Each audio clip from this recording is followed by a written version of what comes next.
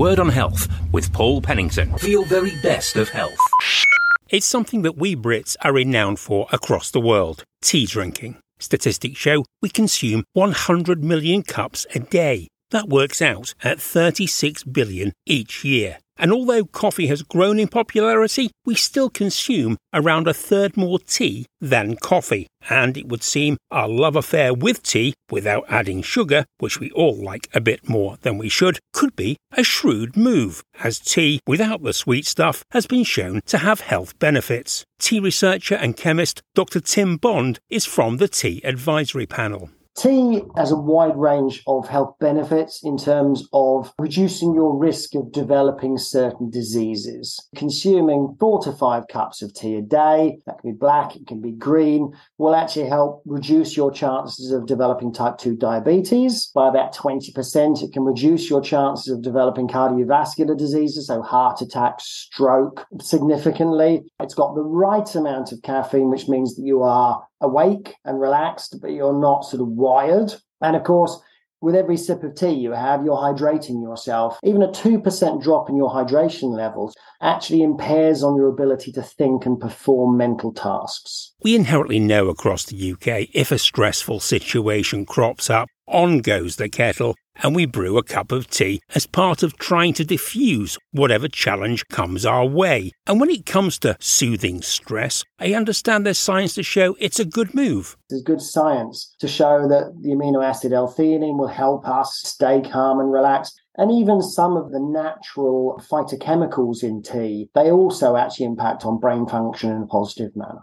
There's a belief that the levels of caffeine in tea may be an obstruction to a restful night's sleep. Is that true? It's not true. There is a perception, absolutely, get that one. But tea actually has the right amount of caffeine with the right amount of water. So obviously, as you're consuming the hydrating water, you're offsetting any impacts on tea. Studies have been shown that you can drink tea all day long with no impact on your sleep. And of course, if you're drinking tea with milk, you're also getting an infusion of calcium as well. Absolutely. Tea is naturally good for teeth and bones because of its fluoride content.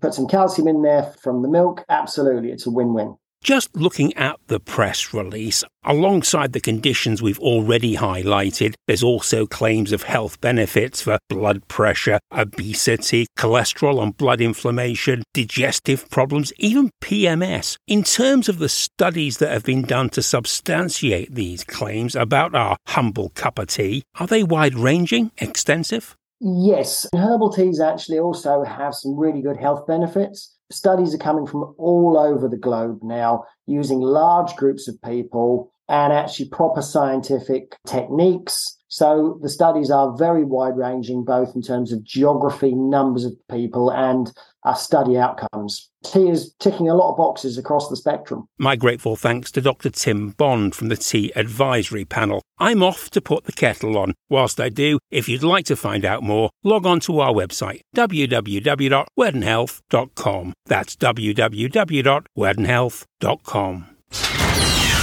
Keeping you in touch with the health and lifestyle issues that matter. This is Word on Health with Paul Pennington. Gallbladder problems in the UK are relatively common, resulting in around 70,000 gallbladder surgeries every year, an increase, statistics show, of 80% since the turn of the century. Despite the prevalence outside of those affected, recent research shows whilst 3 out of 5 of us have heard of the gallbladder, very few respondents knew what its function is, let alone where it's located within our bodies. Specialist gastroenterology dietitian Julie Thompson is information manager at the charity Guts UK. A gallbladder is just a storage organ. It's a small pouch. It sits under the liver. It's on the right-hand side of your abdomen, just underneath where the right-hand ribs finish. It stores a substance called bile, and bile's made in the liver. It helps break down fats into smaller molecules so they can get absorbed into the body. And when we eat, and sometimes in between meals, the gallbladder will then squeeze the bile into the digestive tract and helps us absorb fats from food. So that's essentially what it does. What are the most common gallbladder problems? So the main problem with gallbladder is that sometimes gallstones can develop. Gallstones are like little small solid lumps that form. They're actually crystals, and then they can grow up to the size of small pebbles. Most people who have them don't necessarily know they have them, but the issue is when the gallbladder squeezes the bile out, sometimes it can squeeze one of the stones out into the duct, and that causes quite severe pain, very much in the middle or the right-hand side of the belly, just under the ribs. It can travel through to the back and the right shoulder as well, and it is quite severe. People can feel sick as well and can be sick with those symptoms. And what can troublesome gallstones lead on to? There's a severe infection called cholangitis. People with cholangitis will have symptoms of a fever. They'll feel really unwell, and that's a medical emergency. Gallstones are a major factor in the development of something called pancreatitis. The pancreas is an organ that produces substances to help us digest food, and it also produces insulin, which helps our body process glucose or sugars. Now, if that gets infected, that's again a serious condition. It's one of the most painful situations that people can experience, and they need to be treated in hospital. I understand women are twice as likely as men to develop gallstones. If you're overweight or if you rapidly lose weight, your risk increases. If you're over 40 and the older you get, the more likely you are to develop them. If you have a condition that affects the flow of bile, have Crohn's or IBS, you're also at heightened risk. Surgery to remove the gallbladder, which we can live without, is usually carried out if you have painful gallstones, and in many instances, that's done as a day surgery. For most people, it's a really safe surgery, and then they may well take sort of a couple of weeks to recover after that at home. Everybody needs to sort of understand the risks and benefits of these things. The surgeon will go through that with people. We've got more information about that on our website if people want to do a little bit more reading. My grateful thanks to Julie Thompson. To find out more and to link through to Guts UK, log onto our website, www.wordandhealth.com. That's www.wordandhealth.com. Word on Health with Paul Pennington for your very best of health.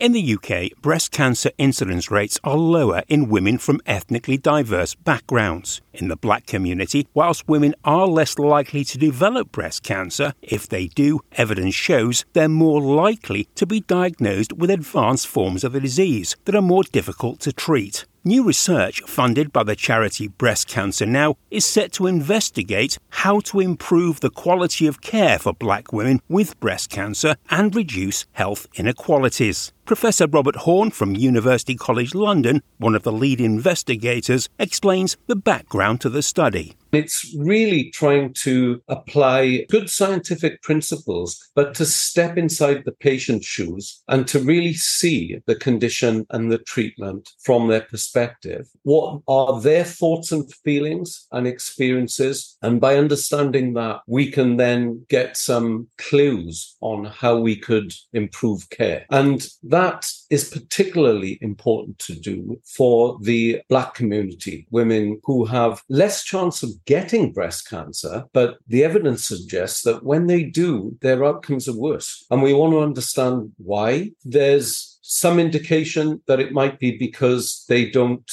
feel able to continue with the treatment for long enough. And we want to understand why, what's their experience of it? Do they have needs around treatment and support that they're currently not getting for whatever reason? But we could then try and subsequent work slot that sort of support into the system. What methodology will you employ with this study? We use two approaches. The methodological title for them is qualitative and quantitative. We start off by really trying to dig deep and understand the perspective of a sample of women. You do in-depth interviews for maybe as long as an hour with the person.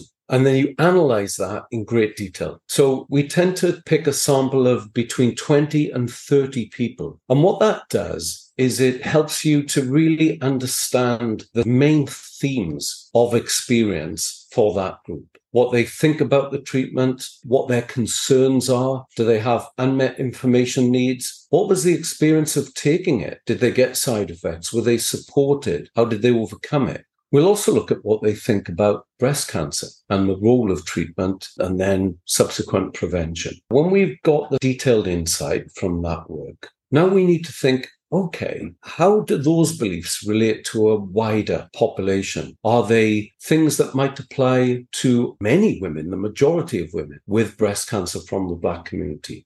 And the way we test that out is through a survey. So it'll be bigger numbers. And what we're looking at is who holds those views, how strongly are they held, and do they really matter? But we'll also look as a sort of comparative group to an equal number of matched white women. What's the thinking behind that? To what extent are the issues shared across all women with this condition? And to what extent are there some that seem to be really important or more salient for Black women? And taken together, those two sets of insight help us to understand what we should do next. Now, we might come out of this with support that's targeted specifically for Black women, but there may also be implications for all women with breast cancer.